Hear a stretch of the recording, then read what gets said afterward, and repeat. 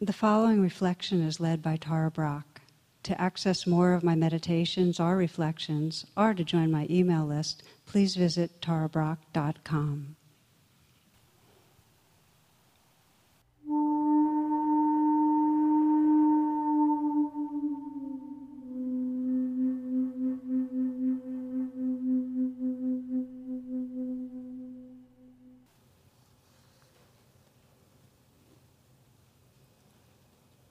Learning to stay opens up the space that gives us our life.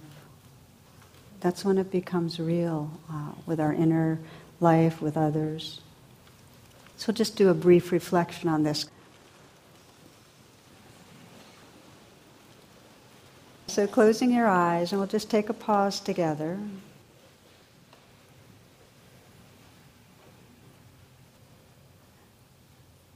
And just notice what's right here.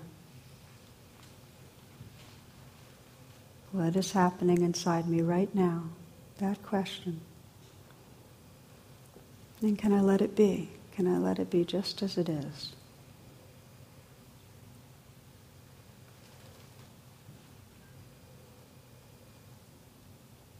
One sage asks, what have we been unwilling to feel?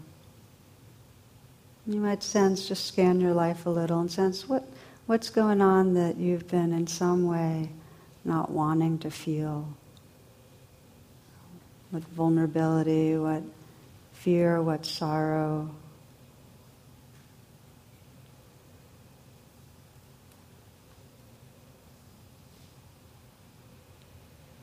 And for these moments, let your intention be just to stay a bit, to offer that attention that can truly transform. You might deepen your attention a little, feel where whatever might be vulnerable, might be scared, might be sad, is living in your body. And just for these few moments, offer a genuinely kind attention. And that means that if you'd like to also offer a gesture of kindness, that can be a really powerful part of staying, just simply putting your hand on your heart or your cheek, 2 hands on your heart, so that you're really communicating inwardly, I'm here right now, I'm here, I'm attending, I'm with you.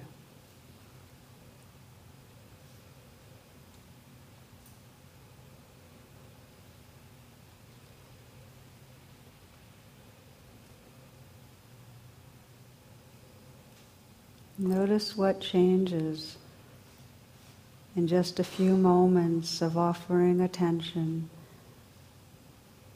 to something that you might habitually pull away from.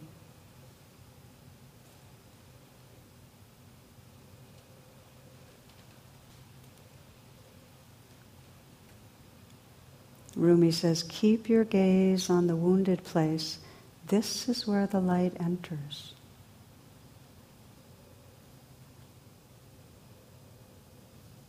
Sensing what happens as you offer your presence.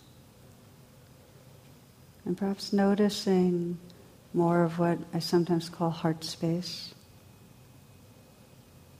That you're resting in a more open, tender awareness.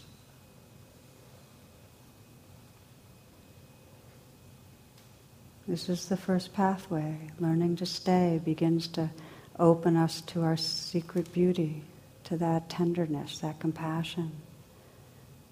Or as Thomas Merton says, to the divine that shines through.